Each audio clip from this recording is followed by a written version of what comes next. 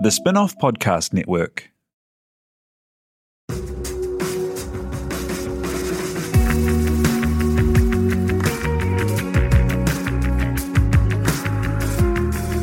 You're listening to Business is Boring, a podcast that reckons it's anything but.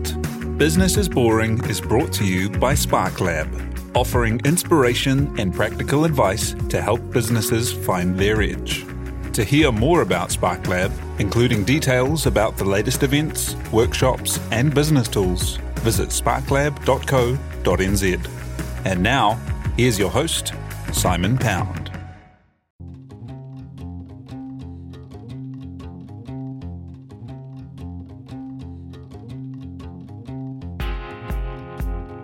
You're listening to Business is Boring, a podcast that reckons it's anything but.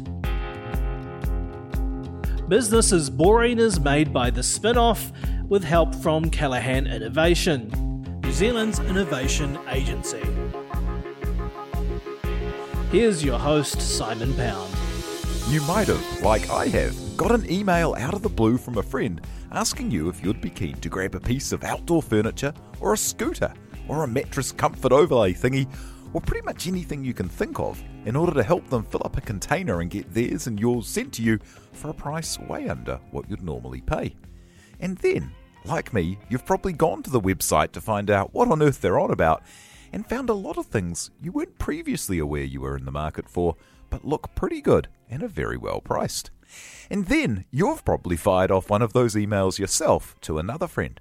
If you're still with me and you don't know what I'm on about, the website is called Container Door, and it's an ingenious idea from a long-time entrepreneur with an eye for what people like, value for money, and the power of a brand at a good price. Ben Nathan is the CEO and founder of Container Door, and prior to that has taken many of the best-known brands in New Zealand apparel and found new homes, wider markets, and new opportunities for them. If you've been keeping an eye on fashions for a while, you'd know the brands Norsewear and Hero, Principles and Parker's Men's Clothing, all having found new leases of life with Ben.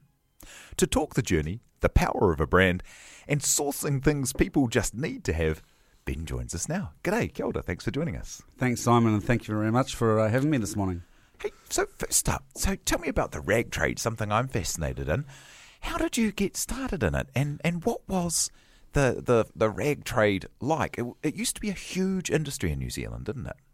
Well, it did actually. I got into the rag trade through my family, and my father was a New Zealand manufacturer back in the late 1960s. And my mother was the designer, and my father would go around and buy the fabrics and organise the production. And they'd travel around the world, and it was sort of, I grew up with family travelling, rag trading, and that was a very traditional manufacturing business. So it was manufactured in New Zealand, and they would go out and sell garments to some of the older retailers that there are not many left now, and all the independents through New Zealand. And then as I was growing up, and I found school a little bit difficult, and I ended up going into the rag trade, and my father sort of taught me, from a very basic, from a very start up through to getting on an aeroplane and sort of pioneering into China. He was quite an early adopter. And so by age about 23, I was jumping on an aeroplane 2 or 3 times a year and learning about China and learning about importing and learning about negotiations. And really that's what got me started into the rag trade. I was reading a thing the other day that was saying that in the 1970s there were 26 different independent menswear stores just around the block around Queen Street in Auckland. And, we're so used to now all of the brands we see at the big department stores and on the big main street retailers being brands from overseas. But, all of those would have been chock full of individual New Zealand brands all made here at one point upon a time. Absolutely. And, so the industry has had huge change. And even from my era with my own apparel business, which I started in sort of the late 90s, it's been a huge change between then and now. And then if my father looks back and go, wow, what a change from the late 1960s through to when I started. It's just massive change, and for better or for worse, it's a good argument to sit down and have. You've got the demise of New Zealand manufacturers, New Zealand jobs, but then you've got the rise of cheaper garments coming to New Zealand, and lots of big retailers springing up, large retailers throughout the country, and there's some really good New Zealand retailers still around who've actually done well. One being obviously Barker's, which I was involved with just for a couple of years, but they were one of those retailers on the block that are still there. Tell me about what the big changes were, because the move to China for manufacturing, but it was kind of the first big wave of those big Aussie retailers coming in that were already, as far as I understand it, that were already produced overseas, that came in here, and they had the Chinese production, they had the extra margin, and that kind of set off the first wave of dominoes of the small players here having to either change or die. Yeah, I can't really comment too much on the Australian thing. I wasn't really that involved in retail per se at that point. I was mainly on the sourcing side. But yeah, of course, I remember the days when it was another Aussie retailers arriving on our shores, and everyone had their back up. But look, the world has changed so much now. You've got retailers, from all around the world, pretty much in every city in the world. You can travel around, the States, and you can see Cotton On. There's Australian retailers everywhere. It's becoming just a global marketplace now. Yeah, it's like if you visit 4 shopping malls in a day, everything's the same in there, the same inventory, the same stores. And if you visit 4 cities in a day, it's just the same on a bigger scale. That's right. It can get a little bit boring. I mean, I do a lot of travel, so you walk out of your hotel, you hang a right, and you see H&M and Zara and all the big retailers, and then again, you're in another city 2 days later, and it's the same thing. So yeah, no, you're exactly right. And one of the things that can be enduring, even in change, are the power of brands. And something you've done that fascinates me is you've taken a number of large brands in New Zealand's kind of fashion landscape, and then given them new lives when they've either fallen on hard times or the owners have decided to sell. Tell me about that. How do you get into doing that? I don't sleep a lot, so I'm always thinking about new ideas and coming up, and I just opportunities present themselves, and it's something. It's an industry I knew very well, and I suppose that I saw an opportunity when these brands come up either for sale or. And I can say, hey, I can make that work. I can fit that into my overhead structure. I can get that going. And I tend to try and, rather than just jumping in and buying it, I'll go around and actually make sure I've got a market for it first before I spend any money on it. And once I got that, hey, we're keen to do business with you, Ben, then I'd purchase, one of the brands. And it's amazing. Every single time I've bought something, purchased a business or a brand, it's been very different, and it's the learnings that when you learn from either your mistakes or your failures, and think, I won't do that again. And then the next time you go and buy a brand or a business, you go, I remember from last time, I'm not going to do that. And it's so it's really character building, but you do learn a lot, and that's that is a really interesting way of building your business. You just keep on learning and looking at the opportunities. Tell me how something like that goes. People would know the names of Hero and Principles and Norsewear, and maybe the story of Norsewear, where you've managed to keep that going and keep the brand alive, even if kind of ownership changes, if manufacturing changes, if all kinds of things are changing. Yeah, Norsewear was an interesting one. It did fall on hard times. It's been going since the 1950s, and the brand is so strong throughout the rural community of New Zealand. And it was the opportunity was presented to me, and I thought, this is easy. I'm going to change the world. I'm going to get some stuff made in China, and it's going to be no problem. But in fact, manufacturing in New Zealand is not easy, and I lost quite a bit of money in the first 6 or 8 months learning about the rural sector and the nuances of that and the customers, and it's very different from what I was used to. And I learned a lot, and that was sort of going through difficult times again, and I realised that I'm not an expert at New Zealand manufacturing, and I don't really know a lot about socks, which was the core business. So I ended up going to see the manufacturers, the factory that makes the actual socks here in New Zealand. I said, "Would you like to license the brand and keep it alive? You're a specialist sock manufacturer. You know what you're doing. I'll still own the IP and the brand and the name, and so essentially I become an intellectual property owner, and obviously keeping an eye on the brand because it's I still own it. So they manufacture the socks, they ship out to all New Zealand wide, all the rural players, and so that was an interesting one. I thought I knew what I was doing, smash in there, spend a whole lot of money. It didn't really work, and I had lots of people, salesmen on the road. So things change, and when you look at something, you've got to realise that it's not. You think you know what you're doing, but actually things can change quite rapidly. And so Northsquare's still alive and well and thriving, and and it's a great New Zealand brand. It's also, and then some of these big brands as well, taking them that they've had a big high street retail presence, and then they've sailed too close to the sun, and then next thing you know, you're able to give them another life into department stores. Yeah, so there was some, and it's for a raft of different reasons why people either decide to retire, or the business is failing and they just want to get out, or it might be a receivership. There was one brand, Principles, where the owners, they had plenty of money. They just like, hey, we've had enough of retail. We want to get out. We're going to close the stores down just slowly. And so I ended up doing a deal with the owners of the Principles women's wear brand. And then I subsequently sold it into large format retail. And it was good because the large format retail was obviously not boutiquey, and it was a lot cheaper, and we made the goods overseas. But that did allow other consumers who coveted this brand, loved this brand, who could never afford it.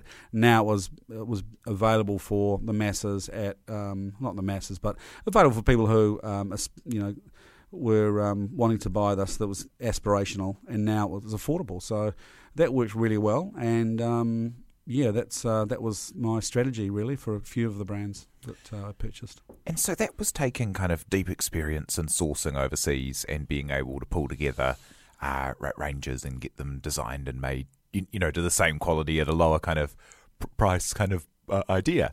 How did that sourcing inform your next business? I mean, you must spend a lot of time on planes in and out of China. Well, really, I suppose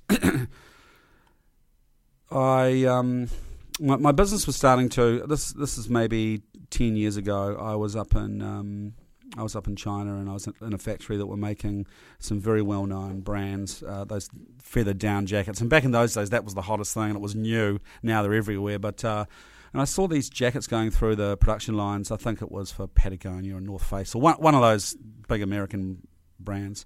And they had a ticket on the back of the neck, a retail ticket saying $400. And I'm, whoa, this is crazy. And I asked the factory to look at the cost price.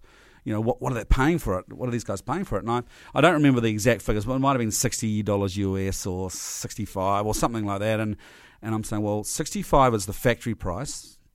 The retail price is 400. There's a whole lot of money in between.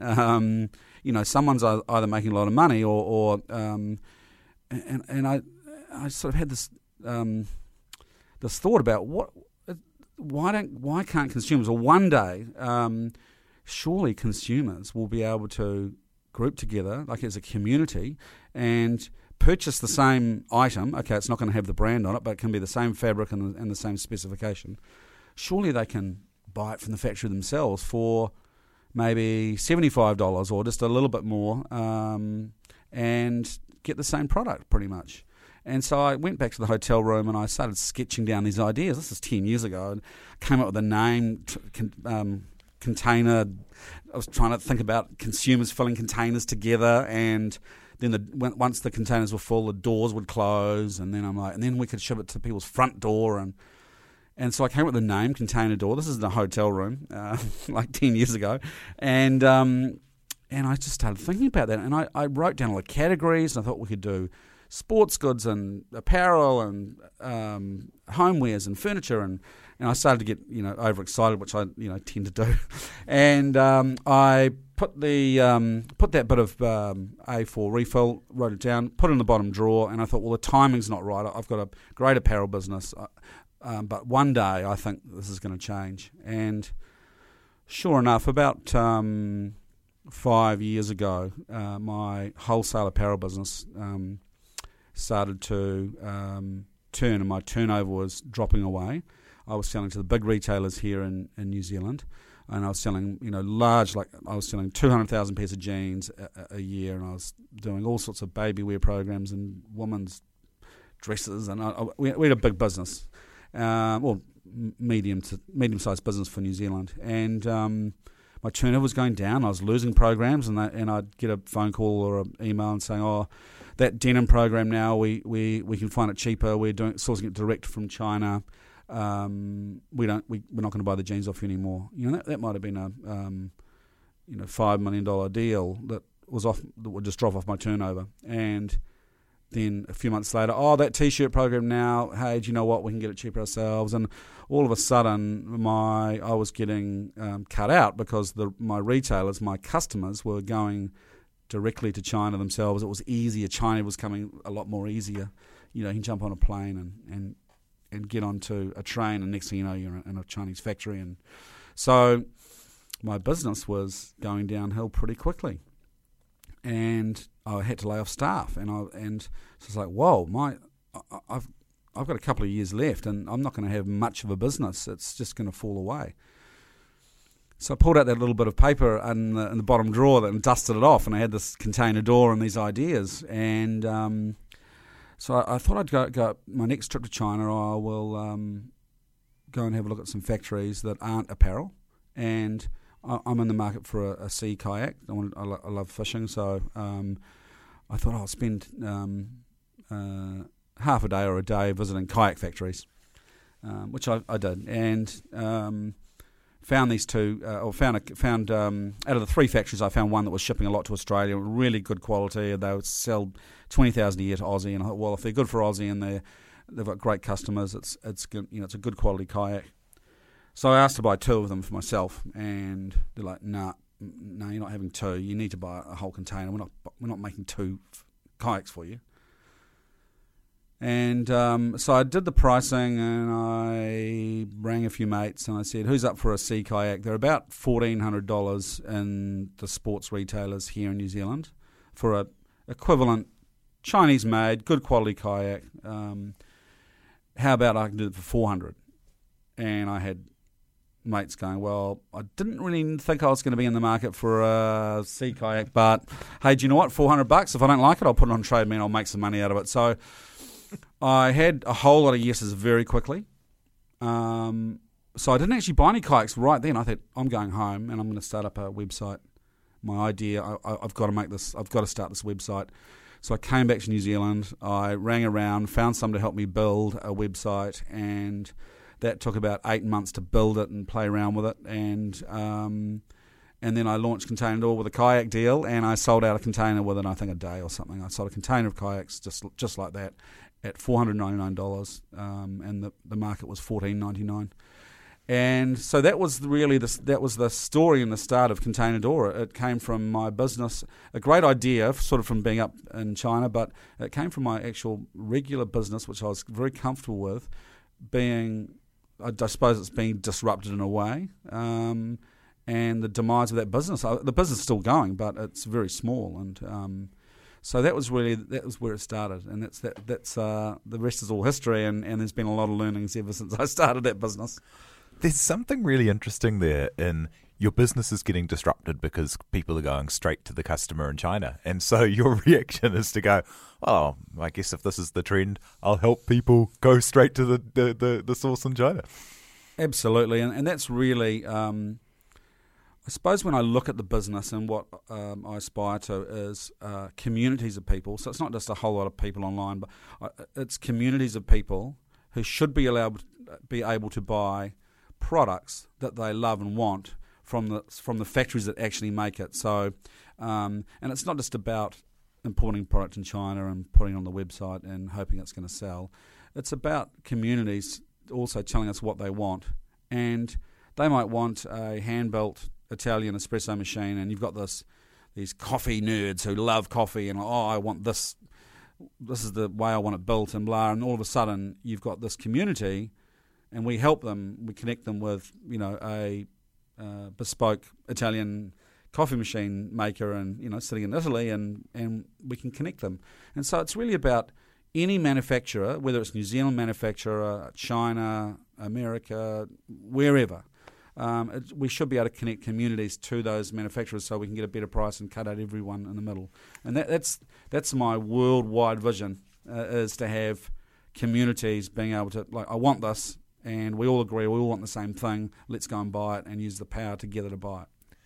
How do you go about sourcing and quality controlling and like building an audience for these things? Because having a flick through the website, it's not wildly kind of consistent kind of product groups. It's like it's all manner of things at all manner of price points, I kind of was trying to picture kind of like, how does someone go about actually even just finding all these things? Well, that's right. Well, so we, that was the funny thing when people say, "Oh, have you been onto Container Door? There's a barbecue, and then next to it for sale is a bed, and then next to that's a set of champagne flutes." So it's it is quite funny. But we, as we grow and as we raise more money and we're putting more money into the business, we can hire category buyers, which we've just done recently. And now you'll start seeing, okay, here's a camping category, and there'll be a whole lot of camping stuff. Here's a fishing category. Here's homewares. And then the website, once we get around to it, because we've got a lot of things to develop on the website, you'll see it in blocks. So you'll just maybe you'll log on, and the first thing you'll see is all homewares. You just scroll down until you find what category you're looking for. So that'll settle down. That's just I think what you see now is a function of a startup finding their way, and so we basically look around and get a gut feel for what we think people want. Plus we get our community telling us what they want, which is really interesting. And I suppose that's how the communities are then built. So we've got a great barbecue community, and they're really engaged, and they love talking about barbecues, and we're going to have events, and so. And I suppose they let you know pretty quickly if the goods aren't up to their standards and don't consider them value for money. 100%, and actually when we can put something online, and we might not sell anything, or might sell one or in 2 weeks, and that's the proof in the pudding. Why isn't it selling? They don't like it because the price, they don't like it because the quality, they don't like it maybe because it takes 2 months to get here. I don't know, there's something that doesn't, whereas other things we can put online, and man, we just cannot keep it, it's just flying. We can't sort of produce it fast enough, and they're amazing. So it's really interesting and to then drill down and ask these communities why. Like, why didn't you like it? And that is such a great tool to have. It's such pure market feedback that nothing gets initiated until the market, enough people to make it worthwhile financially, say yes. Absolutely. So we can try anything. And we could put a bird cage up made in Vietnam that's bright pink. We might sell none, or we might sell 300. It's quite hilarious how, and we don't actually initiate the sale until we've got enough interest. So there's no real risk, and that's why we can keep our retail prices down. We're not a large retailer who buys in stock for the season, crosses their fingers and legs and toes, hoping it's going to sell. And at the end of the season, they've got to mark down all the bad colours and the bad things that haven't sold. So we don't have that situation. In fact, we've got the opposite. We've got some people saying, "Hey Ben, why can't these dog beds that you keep on selling, they're selling out. You've never got, it's always waiting. Can you just bring some in and have them in stock? They're your best seller, and we'll pay a bit more for it, because I'd rather maybe pay $10 or $20 more now, because I really want it now, and deliver it tomorrow, than wait a month or 2 months to get it manufactured." So we're going to start looking at that very soon, where we've got customers saying, "I'll pay a bit more. It's still way under retail, but I want it tomorrow. I've got a party on Saturday night." So that's a really interesting thing that's happening with our business as well at the right now, actually. That sort of transition into consumers wanting things immediately, and they'll pay a bit more. Isn't that interesting? The same way that Warby Parker or as seen on TV. They end up getting stores because people want to be able to go and pick them up and shake them and have a look, and you still have that lower price philosophy. Yeah, that's right. And I think instead of us having stores, we're going to have, and I think we're a couple of weeks away, we're going to have a showroom based in Auckland, and we're going to have one of everything in there, and people can come down and sit down, touch it, feel it, wow, I love it. And yes, it's just going to be Auckland only, but we're not going to have a whole retail chain. But I think it's proven other online retailers around the world are now having maybe one showroom in every big city, and they just come along and look, touch, feel. They can't actually generally buy and take it away, but they can get it delivered the next day or delivered to their front door. So I think that's the way of the future for us. How did you go about first building the business? Because that kind of idea of the virality where you have to get your friends involved in order to fill the container if you want it to be filled up, and no one's buying the thing that you want in order to trigger it to send it, is kind of like a marketing stroke of genius there. How did you go about kind of like getting the first products to actually get on there and starting to get the word out? Well, I think if you look at how containers are filled and how many things fit in a container, you can actually start off with bigger items. So you need to sell less to fill a container. So, for example, a 3.9 metre kayak, you're going to fit 70 in a 40-foot container, and you might only fit about 20 in a, or 25 in a 20-foot container. And I know it's not actually, the 20-foot container is quite a lot smaller. I know it sounds weird, but the cubic metres. And so if you do a 20-foot container of large kayaks, you only need to sell 23 or 25.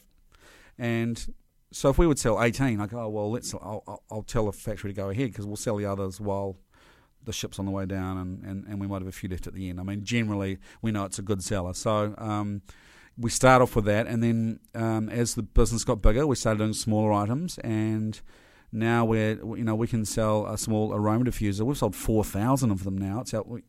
They're a tiny thing, but and we consolidate. We might fill half a container with now, say, aroma diffusers, and the other half might be dog beds. So we're still filling containers on the smaller products, but we're consolidating them all into one container, and that's why you might see on the website, sold 10, but the deal's going through, or we can actually put that in a container with something else. And so it's hard to start off with a business because you've got to get enough people, but if you start off with bigger items and then move into smaller. So that's how we got around that. What items have surprised you that they've worked? Oh, that is an interesting question, because I suppose I don't actually specifically, I can't recall what's like, whoa, that's crazy. But I do, on the other side, I've had products like, this is just going to fly out. The price is good. It's awesome. Oh my God. Hold on, guys. This is going to be one of our best sellers. And we sell nothing or not many. And like, what is going on there? So, we have plenty of times where we get surprised of how well we've sold it. Like, we've just done some 1,000 thread count Egyptian cotton sheets, and it just, it was just going nuts. And whereas we might put on a barbecue, and it might be the wrong sort of barbecue, or people are like, don't really like that, and we sell none. So it's again, it's usually either price or delivery, or the demographics aren't really that keen on what we were offering. And how do you quality control it up front? Because I imagine, let's say you get a whole container full of 1,000 count Egyptian cotton threads. Yes. And if your sample was better than the real, you'd have a lot of sheets to then have to deal with returns and all the rest of. That's right. So we have, we've actually had an office up in Hangzhou for about 2 years.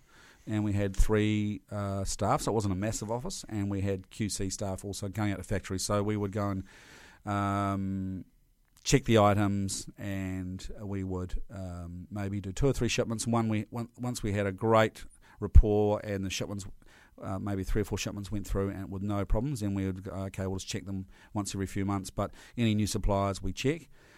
Look, things do happen. Like I've been in the business for a long time, and you're going to get problems no matter what industry you're in. So, that's why we offer a money-back guarantee. Don't be scared if something happens. Ring us up and we'll sort it out. And that's I think, a great part of being a New Zealand-based business. you got someone to call. You can come and see us, and that's that is great about, I suppose, people. Getting them more comfortable buying online to know there's some backup there, and so we do our quality control as best we can.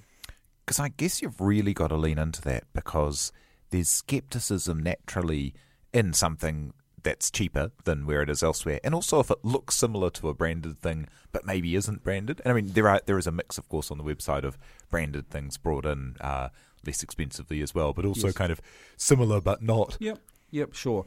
And that is another interesting thing. Like, we do a Kamado barbecue, which is actually, Kamado is a style of barbecue, and there are quite a few brands sold throughout the world, including New Zealand, of very expensive Kamado barbecues, and even in America. But the Kamado barbecue we purchase is the factory make for some very good brands, and they're shipped throughout America mainly. And we're way cheaper. They're on Amazon. We're way cheaper than them. It's the same barbecue. It just hasn't got their logo on it, and there's no, that shape's sold all around the world, so people can't say, you can't sell that shape. And some people go, is this legit? Like on Facebook last night, is this legit? And because they can't actually, I get a lot of, Facebook, we get a lot of vocal people, obviously. And it's like, it's legit. It's from the factory that make these other brands. And so they're like, and once we deliver it and actually ship it into the customers, that is actually when we get, they're so stoked, and it's like a no-brainer for them, and they love it. And that's one of my most favourite things is actually seeing the customer going, do you know what? I bought this thinking, not sure if it's going to turn up, or if is it real? The price is too good, and when they get the product, they're like, they are stoked, and that's what I love. That's my passion, to see customers being, well, this is real and I love it. So that's so interesting that you've worked at both edges of the brand thing. So you've worked with products where the brand has carried a product that was not as maybe made to the same prior specifications as the brand might have been in the past, but the brand's kind of carried because of the association. And then you've got the opposite end, where the product is carrying the lack of brand. Yeah, absolutely. It is really interesting. So I have done a bit of a full swing. So we do sell brands, obviously. We either through New Zealand distributors sometimes who've been ringing us now and saying, hey, can we sell some things on Container Door, or we parallel import from overseas to say, hey, look, we can get this legitimate product to you, parallel imported. So, it is interesting, because we can have two things on the website. We can have a branded one, and we can have our own one straight from the factory, and they're quite similar. And we can sell them both. It's quite, it's depending, I suppose. Obviously, more we sell of the unbranded. No, I mean, from going through Shanghai and seeing the big fakes markets and stuff, and you look at them and the quality's the same, and it makes you question the nature of reality. Like when someone says, is this legit? And you're like, well, it's made of the same materials in the same factory to the same specifications. It just doesn't have, and in many cases, not suggesting there's any fakes on your site, but where there are fakes, they're often even got the same brand sitting on them. And the only thing that's different is that one's licensed and one isn't. And I mean, there's a range of fakes from the same through to very poor knockoffs, but it does make you question, like, where's the real in all of this? Yeah, no, that is right. And I've certainly seen, look, used to see a lot of that in the apparel business, not so much in our business, but a lot of the apparel business where manufacturers were contracted to make branded goods, and they would make, say, 100,000 T-shirts with a famous American brand on it. They would then produce an extra 2,000 or 3,000. So they were made in the same factory, but they are then deemed as illegal because they made 2,000 or 3,000 more to sell on the local market. That is illegal. You can't do that because they're profiteering from that. And there's brand protection teams now from these big corporates around the world, pretty much checking every label, every cotton thread. It's amazing how, and that's a big problem. That has been a big problem, and I've seen it. And I've worked with some of the guys overseas who run these programs, and it's a big problem. Yeah. In terms of your expansion, so last year you raised some more money and then expanded into Australia. But it wasn't your first time, was it? Because I saw online, and I love this, you saying that it was your second launch into Australia because the first time you launched for a day and then you turned it off. What happened there?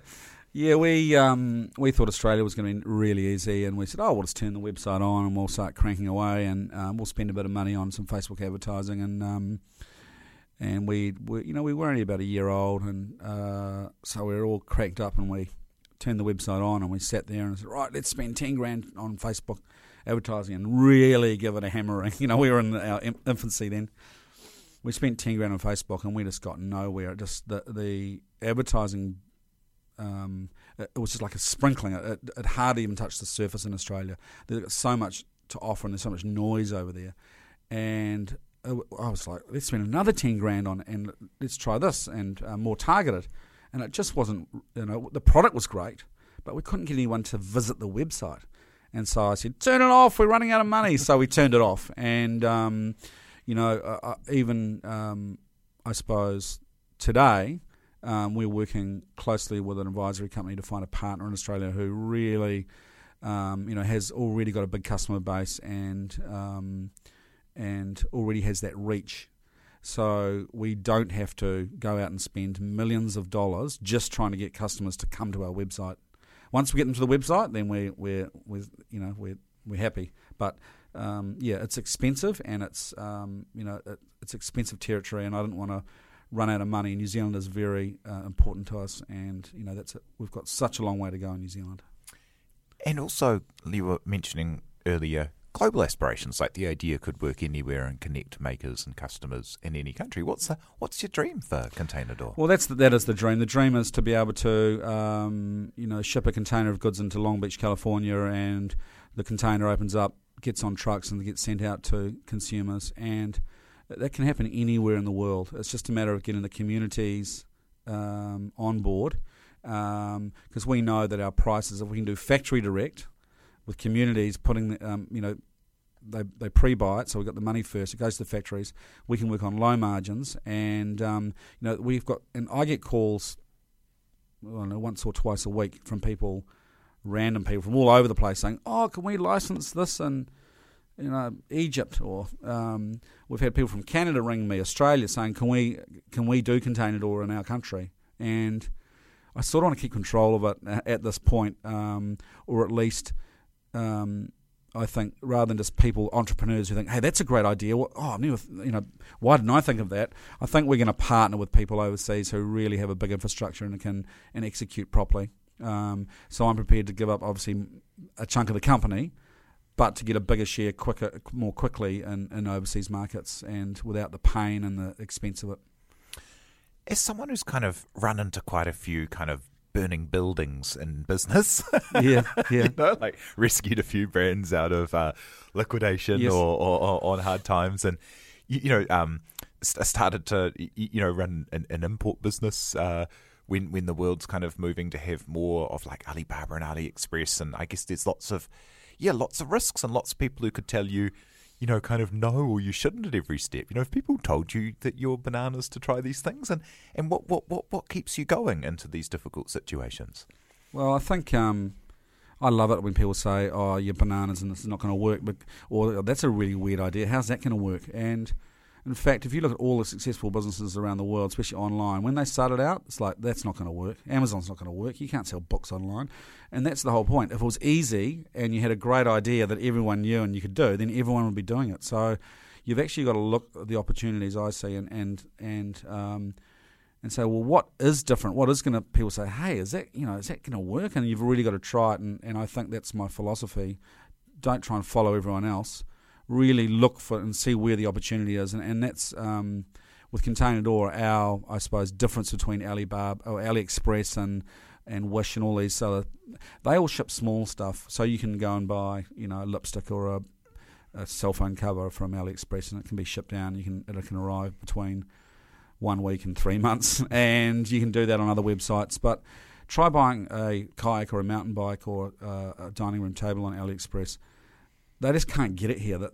It's going to cost you 3 times or 4 times what the actual cost of the item to get it here. So that's why we are very different worldwide. There's no one really doing factory direct pre-selling of large pieces, and we wouldn't be able to compete if we were sold lipsticks and smaller things. We just, AliExpress is great for that sort of thing, but so yeah, we do things differently, and I think that we push the boundaries a bit, and we've got a huge following now, which is great.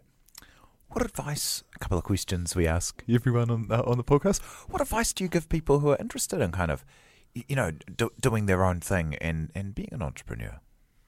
Ask a lot of questions, and go and see people who have had experience and ask what they think, and really try and find someone who can inspire you and help you through the process, because a lot of it is actually getting as much information as you can from a whole range of people and then making your own decision, sitting down and going, right, and that I think is key, because you need to get as much information you can. And some of the information you get back, or the feedback from people, might not be what you want to hear. And you say, do you know what, I don't think they're right. But you need to have a good range of feedback and help, I think, to then be able to make your own decision on what you think, your gut feel, and what you think you should do. And as a final thought, what's your definition of success, having had quite a few different kind of peaks in the career? Oh, that's a difficult one.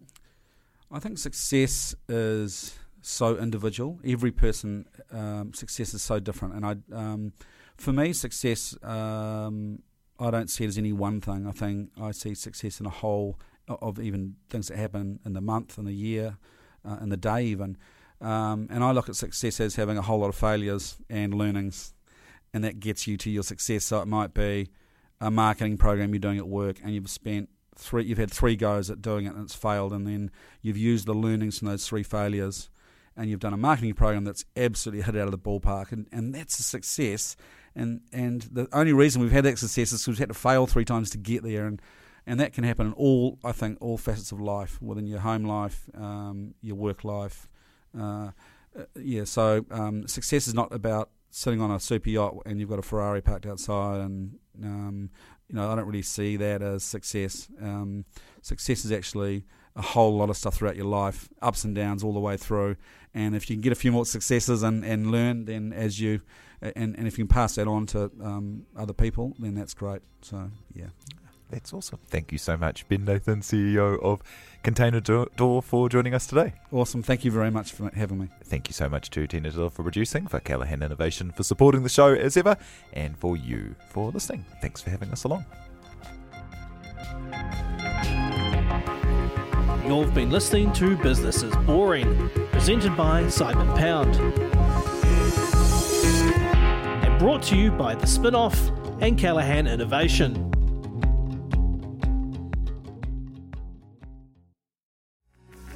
From the Spin-Off Podcast Network, that was Business is Boring, brought to you by SparkLab. Make sure you're following Business is Boring wherever you get your podcasts. And for more information on SparkLab, visit sparklab.co.nz. Are you making the most of your KiwiSaver investment? Generate is an award-winning KiwiSaver provider with a track record of strong long-term performance. Making a smart decision now could add tens of thousands of dollars by the time you reach retirement. Book a no-obligation chat with a Generate KiwiSaver advisor today at generatekiwisaver.co.nz/get-advice. A copy of the product disclosure statement is available at generatekiwisaver.co.nz. The issuer of the scheme is Generate Investment Management Limited, and of course, past performance does not guarantee future returns. The Spin-Off Podcast Network.